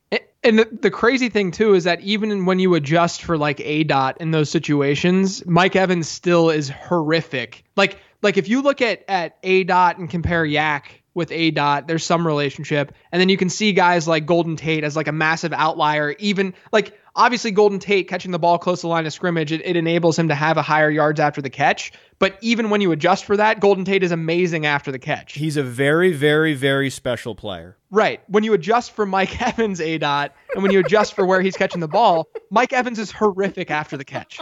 It's like he catches the ball and just falls over and dies. Do the thought experiment. You're a quarterback. You're dropping back. You could throw the ball to Deshaun Jackson, or you could throw the ball to Chris Godwin, or throw the ball to Mike Evans. Mike Evans is my third choice. Yeah. Think about that. He's a scary guy to draft because I think that he's just way too touchdown dependent. And I think that in that offense where there's talent rising and we already saw his target share influenced a bit, that's just it's a recipe for him to not live up to his AD. I think he'll be like a wide receiver 2 this year, but he's not going to be a wide receiver 1. At least that's not how I'm projecting him. Because Chris Godwin's going to break out. And if Chris Godwin breaks out, that necessarily throttles Mike Evans. Sure. Same thing is true with Corey Davis in Tennessee. I'm not as enthusiastic about Corey Davis because I think Taywan Taylor's coming. How close is Taywan Taylor to that Kenny Golladay, Chris Godwin, face-melting, breakout, smash tier of wide receivers? I have a feeling it won't happen this year. I thought it was going to a couple weeks ago, but then the usage that he saw in the last preseason game, like Tajay Sharp was playing ahead of him, and that's frightening. Very weird. And then Rashard Matthews is back. Rashard Matthews is a very underrated player. Yeah. You've never heard me disparage Rashard Matthews. You know, I'm happy to temper expectations around Corey Davis. Sure. But you'll never hear a negative word about Rashard Matthews because Rashard Matthews is very much the anti-Mike Evans, where Mike Evans has the draft capital and all he's done is be inefficient year over year. So it's very difficult for any of these efficiency metrics to be sticky one way or the other. Yeah. They oscillate up and down. With Mike Evans, he's been consistently inefficient. And with Rashard Matthews, he was undrafted. And yet, regardless of quarterback play, he's been consistently efficient. Yeah, so over the last 2 years, I looked at this actually. Over the last 2 years, if you look at ADP versus points scored and find expected points from that ADP and look at the delta between how many points the player scored versus how many he was expected to score, no player over the last 2 years at wide receiver has outscored ADP more than Rashard Matthews has. Rashard Matthews has been... It's amazing. All he does is outperform his ADP because he's not a sexy pick. No. But last 2 years, he's had top 30. So over the last 2 seasons, the top 30 touchdown shares, 2 of them come from Rashard Matthews. He's been involved where you want him to be involved. He's been a very, very effective wide receiver. So I think him being healthy is very scary for Taywan Taylor. I think they might shift Taywan Taylor to the slot, which I would love. I would like to see that. But I also, Corey Davis's talent is there. We know that he has the opportunity theoretically to see a high target share in that offense. And then obviously Delaney Walker's there. And then they might still be somewhat of a run heavy team. I think all of that just kind of comes together where it's like, I love Taywan Taylor. We talked about it, last year I came on and I professed my love for Taywan Taylor, but I don't know if this is the year for him anymore. I was optimistic earlier in August, but now just given all these revelations, I'm not as high on him. You mentioned that Rashard Matthews is unsexy. I have one wide receiver who's even less sexy than Rashard Matthews. His name is Mohamed Sanu. But are you going to be surprised when Mohamed Sanu outscores Calvin Ridley this season? I love when it's a when, not an if. Oh, it's a when. There's no if about this one. No, I agree. I think it's hard. I didn't mind Calvin Ridley coming out. It's a situation where Calvin Ridley's fine, but he's not a player who's going to, take over an offense, I don't think. And I think he's a good complementary player. And Sanu's been playing ahead of him. I think that right now where we stand, Sanu is probably the better bet to outscore Calvin Ridley. When wide receivers leave New Orleans and fail elsewhere, like Robert Meacham in San Diego?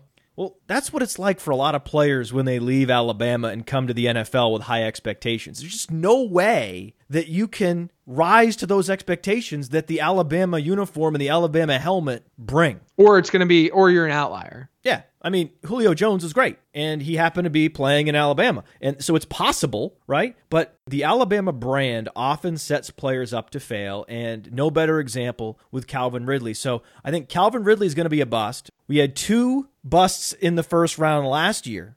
Meanwhile, these third-round picks like Golladay and Taywan Taylor and Chris Godwin are ascending. So the last couple draft classes, do you think they've finally killed the draft capital zombies forever? So I think that with wide receivers, I care a lot less about draft, and I put this in my model too. I care a lot less about draft capital only because talent can emerge a lot easier at wide receiver than it will at running back. So with running back, for instance, I do care about draft capital to a degree because opportunity is literally everything at that position. And it's not very hard for a running back to, have a job and keep a job, let's say, unless he gets hurt, in an individual season.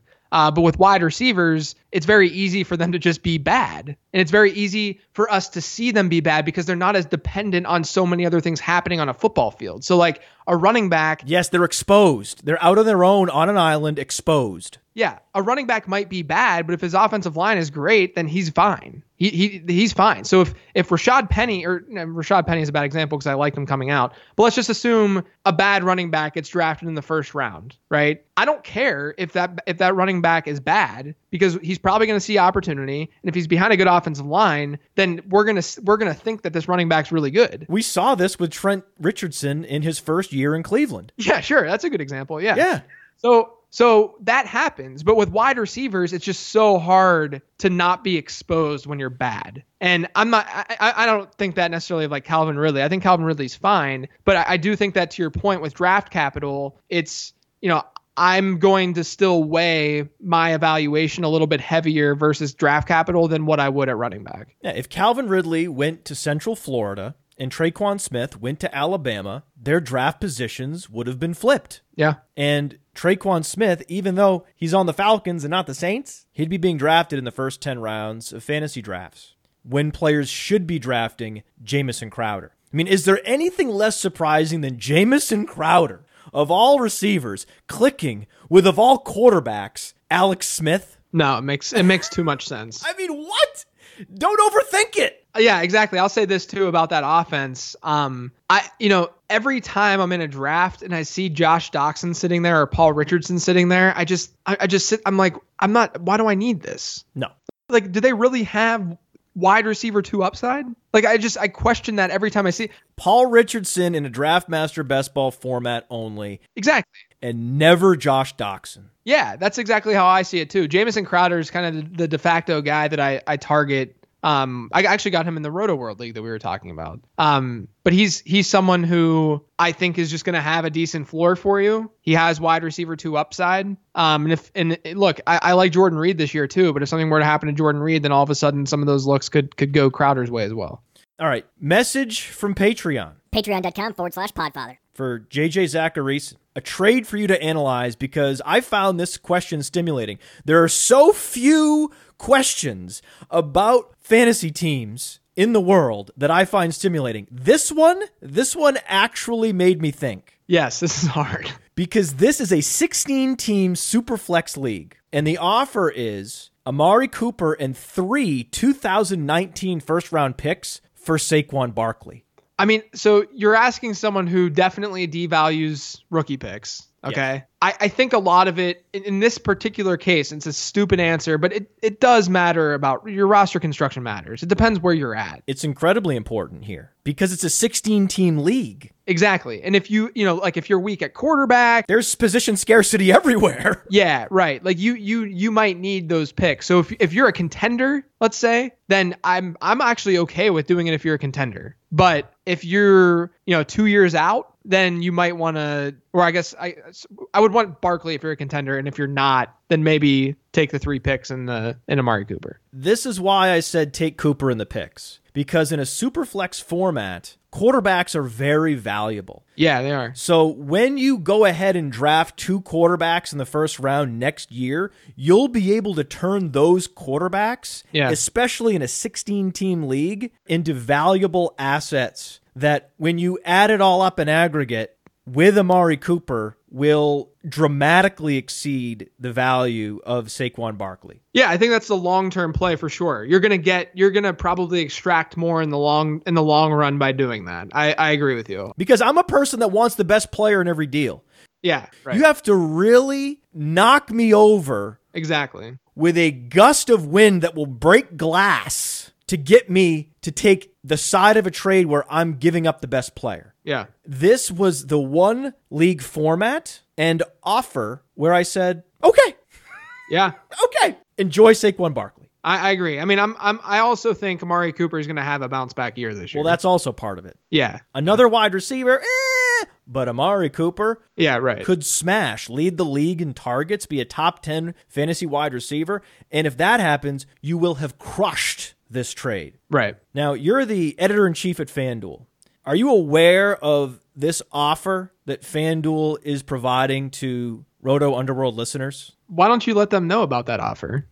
They approached me about this offer for the record. This was not my idea. They are giving listeners a free draft kit if they sign up for FanDuel and play in one $5 contest. So for $5, which you could turn into more than $5 or $5 that you could lose, you get a free draft kit, which is $40.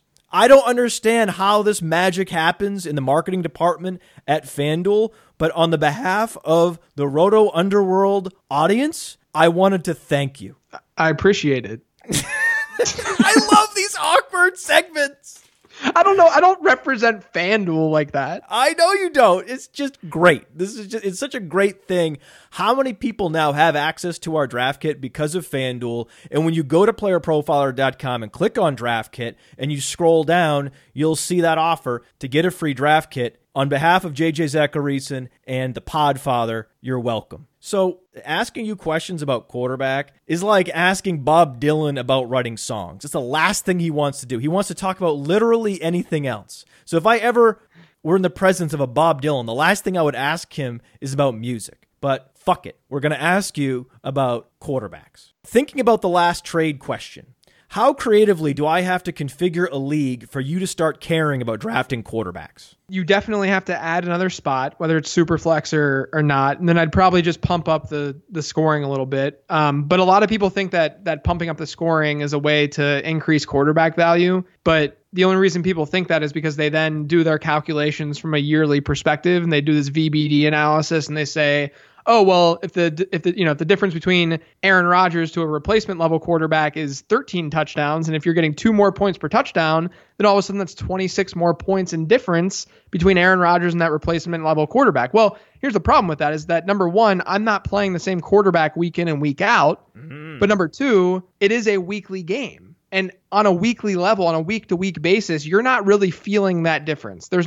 You can't sense that difference when you're playing week to week. And you also don't know what you're getting when you draft an Aaron Rodgers. Yeah, right. Year in, year out. There's a lot of variance at that position. Yeah, the projection can be wrong. I think that's a really, really good point, is that people often assume that early round quarterbacks never bust, but the correlation between ADP to fantasy points scored at quarterback is not much different than at running back and wide receiver. It's really not. So in most leagues, we're drafting quarterbacks late as possible, because quarterback has never been deeper. So just give us your favorite late round quarterback. Take your clothes off. Show us what you got. So I think that you can go with look, the original late round quarterback literature, if you will, says that it's not, you don't have to wait until QB 30 to get your quarterback. It's just going a lot. It's extracting value. And I think that if you don't want to go super late, if you're worried about streaming, I think that two options you can go with are Big Ben, who I think has top 5 upside this year, and Matthew Stafford, who has an insane early half schedule, a really, really easy early half schedule. The only quarterback that has a better schedule than Matthew Stafford early this season is Matt Ryan,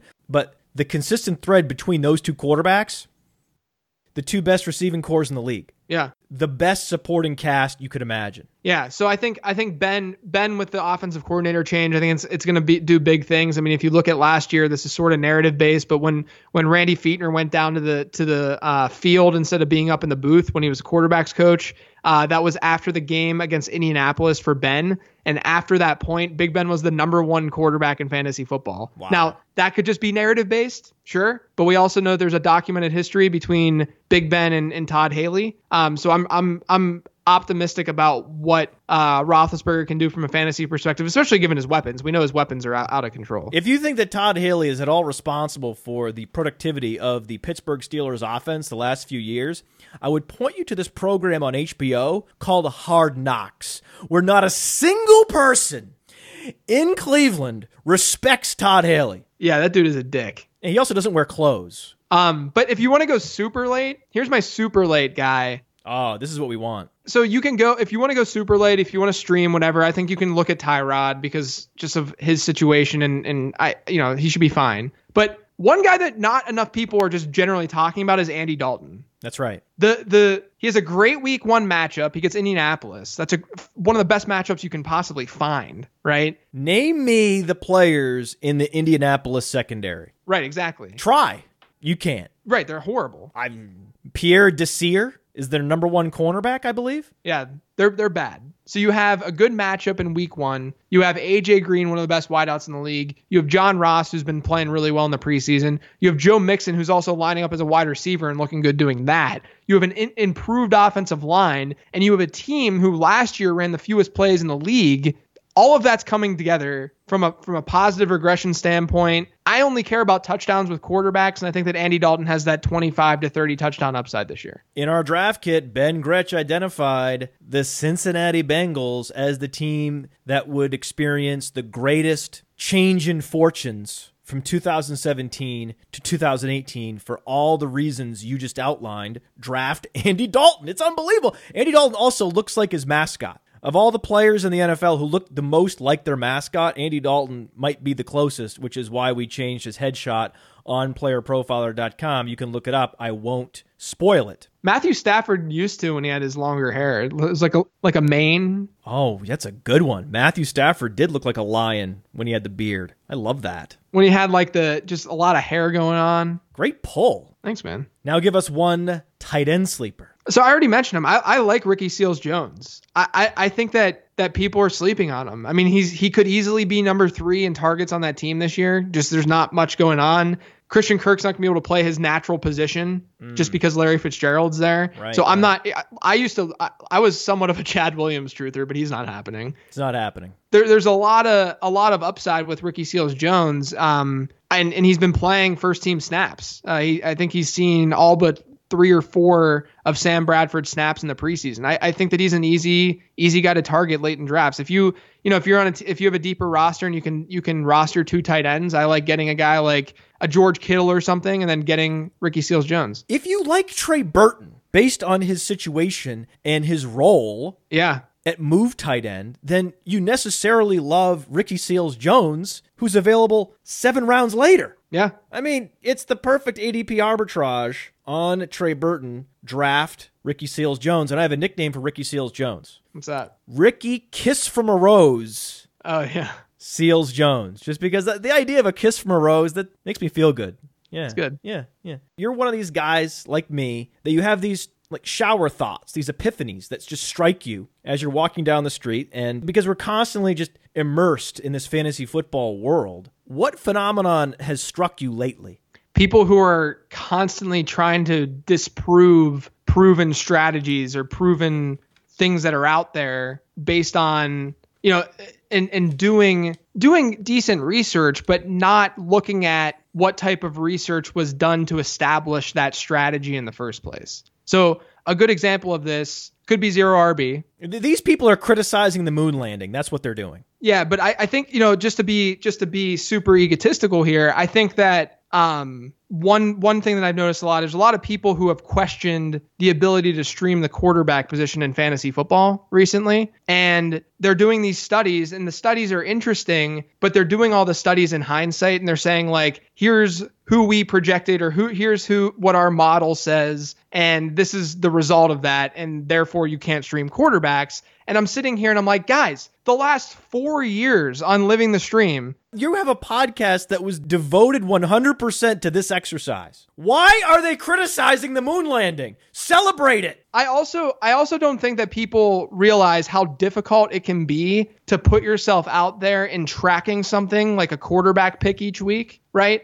Like you're opening yourself up to insane criticism, which is why the whole, back in 2015, we were into Nick Foles in week 3, devastating. and he completely flopped. And then we get crapped on to the day about that pick. And it's funny. It's become a thing and I love it. And then we're going to average those streamers' points per game together. And here's the result of that. It's not an easy thing to do as an analyst. You don't want to put yourself out there too far because you open yourself up to such insane criticism. But we've done that. And then I get people in my mentions saying that it's not feasible based on logic. They're using logical arguments and all. But I'm telling you, like, I sit there and I say, guys, over the last 4 years, here's who we've streamed. And not only that, we have listeners. Our listeners are also going through this process of streaming quarterbacks to mad success. It's an open book for the most transparent accountability of an exercise that you could imagine. Yeah. It's not like a situation like, look, I think that what Sean did with Zero RB is very, very smart and intelligent, and it can apply, and you can take that application and utilize it. But I also think it's very difficult for Sean to prove it in real life examples because every league is so different, right? But what we're doing with our quarterback picks is we're literally taking the bottom of the barrel guys who are available in 90% of leagues out there, 70 to 90% of leagues out there. And we're saying, these are the guys that we're playing. We're not playing Matthew Stafford. We're playing Joe Flacco. Oh yeah. Right. Oh yeah. We're playing Andy Dalton in week 1. Right. There are these players that aren't owned, especially given the audience that we're talking to. That's another thing. I'm ranting right now, Matt. I'm going nuts here. Oh, please. But the other thing is the platform is yours. Is the people who then criticize the picks that we're making without understanding that the audience we're speaking to are not in these 16-team ultra competitive leagues. I mean, come on, man. These are normal fucking everyday people playing fantasy football. They're not the sicko diehards in the fringe fantasy leagues. Come on. 95% of our audiences are playing in fairly casual leagues. Yes. It's just how it is. So we're going to cater towards that. And you can absolutely 1,000,000% stream in a casual league. And in week 1, it will be Andy Dalton. Or Tyrod, one of the two. They're both good. But late round quarterback, you wrote that book 5 years ago. Yeah, like 2012 it published. You learned that lesson a long time ago, and you've been sharing the findings and doing this exercise live on air on Living the Stream. This is one of the few fantasy football podcasts I make time to listen to, and I support it on Patreon. Where can they find Living the Stream on Patreon to support the show? I want to say it's patreon.com/livingthestream, but Denny's the one who takes care of all that, so I can never remember. Just go to Google, type in Living the Stream and Patreon, and become a member of this community.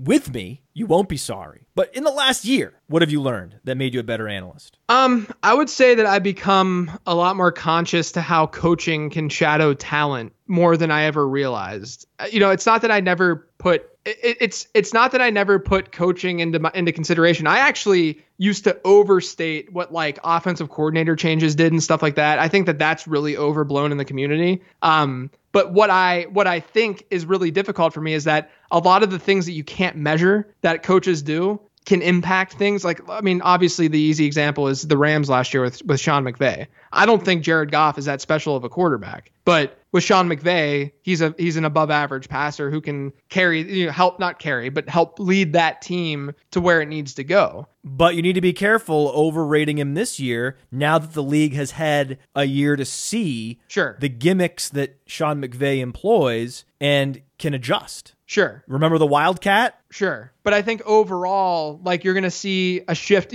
I talked about, remember on this podcast back in like whenever I came on in like March or whatever. Right. And you asked me who this year's Rams would be. And I said Chicago. And it's because it's just a similar situation where there's a very interesting offensive minded head coach who's moving into the picture there as their head coach. They invested in weapons for Mitch Trubisky. There's just a lot of similarities and parallels there, especially when you compare a John Fox to a Jeff Fisher. That's where I find the coaching matters most, is when there's a chasm of differential between the outgoing coach and the incoming coach. Tennessee's another good example. We could see that this year. Not with Vrabel per se. Well, there's an offensive coordinator that comes from the Sean McVay tree. Yeah, right. The first fruit to fall from the Sean McVay tree lands in Tennessee with Marcus Mariota. Yeah, and it's really tough to project those things because, again, they're very tough to measure. But I think you have to always keep in the back of your head that that's part of their range of outcomes. And that's really what I learned most, I think, last season. So when you think about players that have not broken out yet, that you still love, give us the guy this season that you qualify for truther status on, that you're going to be checking the box score every time you hear news about this team, even though you're pretty sure it's not going to be him scoring the touchdowns. Man, I mean, I didn't dig that deep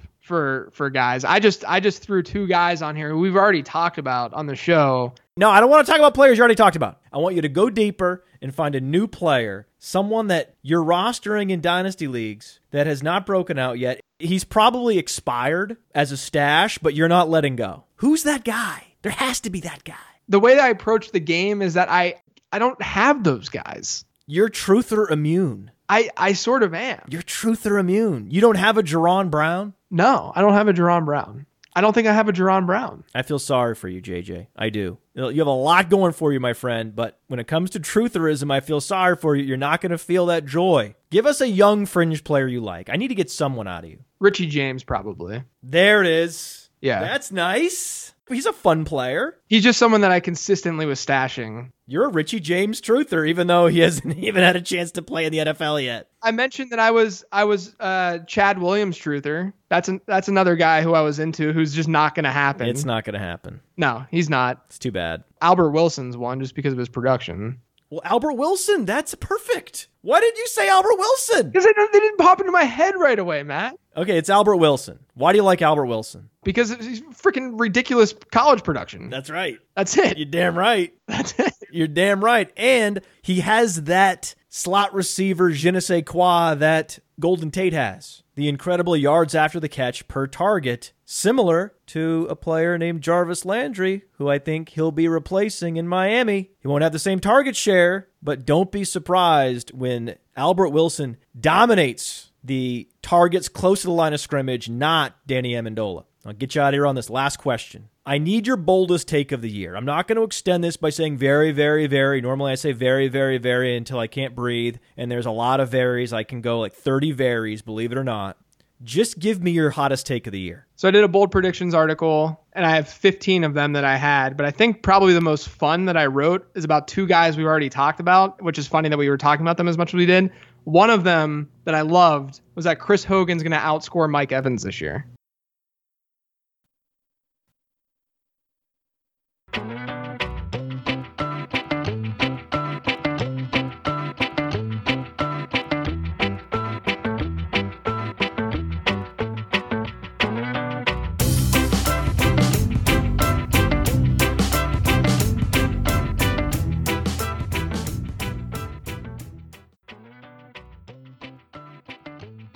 Chris Hogan's going to outscore Mike Evans this year. That's the show. Chris Hogan will exceed Mike Evans in every statistical category except targets.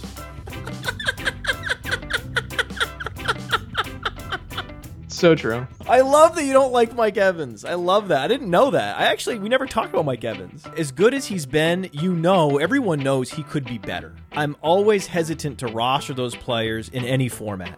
They just make me nervous. Yeah, me too. Yeah, I totally agree with you. It's mind-blowing to me that like last year people were taking him as an easy like top 5 pick in Dynasty. It's so strange to me. Give me 3 years of Antonio Brown, I'm good to go. You know what I mean? Like it's fine for me. Who knows where we're going to be in 3 years? Oh, let's stream quarterbacks with JJ Zachariason. Yeah, baby. Let's do it on the Roto Underworld podcast. You all right? It's fine for me. The smallest little stick at the end of the limb. A little twig. I'm going way out on a twig. It's fine for me.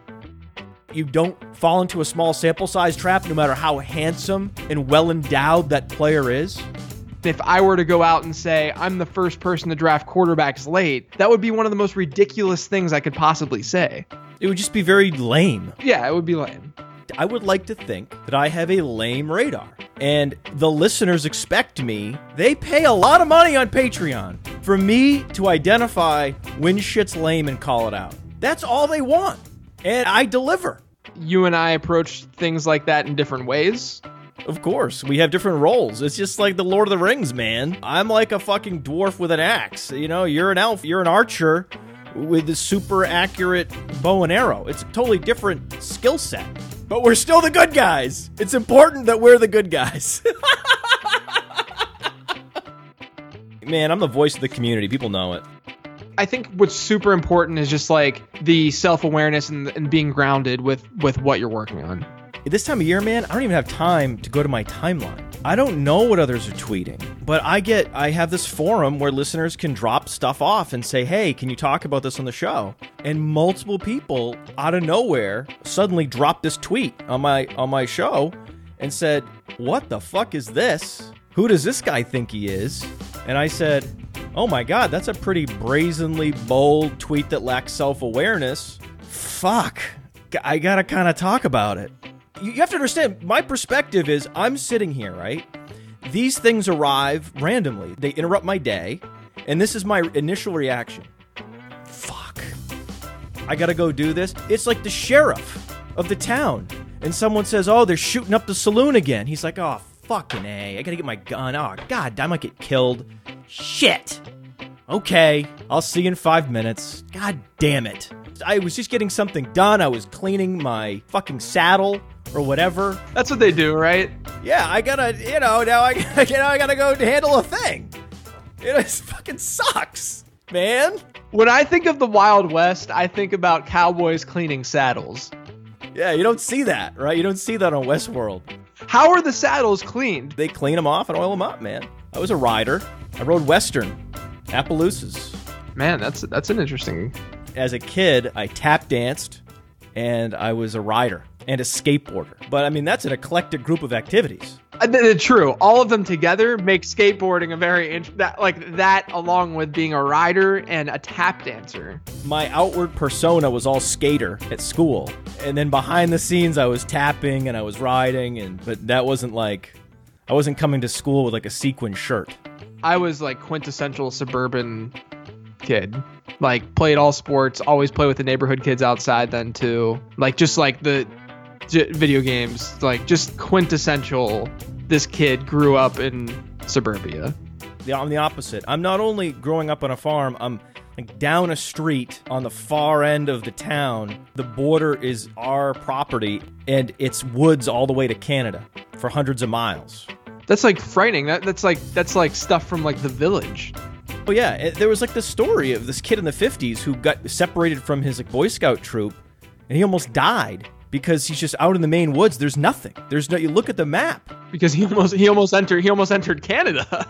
You know, he got on the wrong side of a mountain, and then it's hundreds of miles until the next community in another country. So Don Fendler was his name. But he lived? Yeah, he lived. He was out there for like 2 weeks. By the way, he wouldn't have lived now. that same kid without an iPhone, that millennial, he would have been fucked. He would have been dead. But this was a kid from the 50s. This was a tough kid. You know, his parents were in the war. Oh, yeah. Right. He's going to live. He's going to find a way. If Don Fendler was a millennial, he'd be dead. Be dead in 3 hours. The granite, the rocks were so cut by the glaciers up in Maine that all the rocks are very sharp. So it really wears your shoes out very quickly. So his shoes were worn out in like 2 days. It's more instructive, though, to know that I grew up alone. So I had to entertain myself, man. Which explains a lot. I mean, it explains the fact that when you do a solo podcast, you're literally having a conversation with yourself. It's a back and forth with multiple voices coming out of your mouth. It all makes sense, Matt. I have the Mike Clay patronizing tweet voice down. The pretentious tweet voice is one of my favorite voices. When I think of the Wild West, I think about cowboys cleaning saddles. What a year. What can I tell you? Things are happening. Yeah, dude. I love how people are on these like different rocket ships and where you can just wave from your little rocket ship capsule window. Right. Right. Hey, how's it going? Oh, we're going fast up. Yeah, me too. Hey. See you on the moon. When I think of the Wild West, I think about cowboys cleaning saddles. With a gust of wind that will break glass. Except this one comment at the very end is like a throwaway remark that he just had to get in there. Which is like part of people wanting your job, I guess. And the only reason that landed with me is because I fight against that. Like, there are so many emails I get or messages on even our Patreon message board where people are saying, hey, you're going to be big one day. And I'm like, I'm just the right amount of big for my comfort level right now. I don't care about being any bigger. You know, I'm listened to by tens of thousands of people every time I step in front of a microphone. And my website is funding my whole operation, and I can do whatever I want, and I don't have a boss. Why would you think that I would trade that? It wasn't offensive. It was just, it did land because it hearkened to day-to-day questions I get, like in real life, where people think that this is just kind of me with a pseudo hobby trying to make it. And it's like, no, I've kind of already made it. I love every second of it. I wouldn't trade it just to put something on my business card that's a fucking media site that people recognize. That ain't it, man. Yeah, what about what's Denny going to do when JJ blows up? He's living it now. Your definition of making it is so myopic. Fuck you. When I think of the Wild West, I think about cowboys cleaning saddles. If he's at 10, I need to be at 20, period. I mean, it's constant too, man. It's just all the time. You calibrating your ambition. Yeah, right. Welcome to the road. So, I don't know why I'm mad. Why am I mad? I have no idea. There's no reason. There's nothing to be mad about. But you know who's not ready for the season to start? Alshon Jeffrey. I knew you were going to say Alshon. I'm proud of everybody. Good job, everybody. But it's time to draft Nelson Agholor. Take your clothes off. Show us what you got. When I think of the Wild West, I think about cowboys cleaning saddles.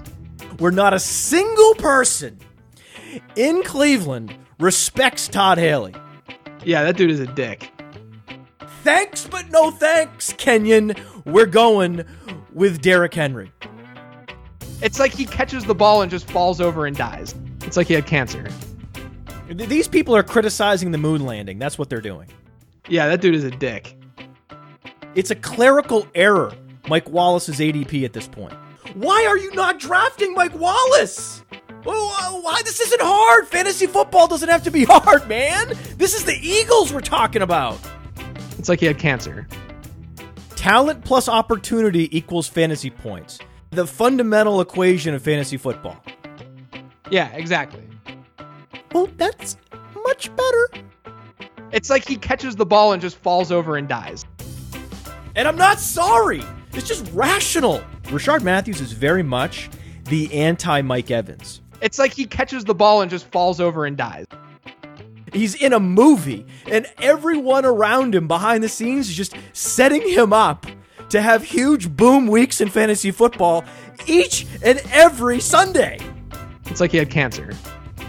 Absolutely zero erections in that backfield. It's like he had cancer. He fucked up.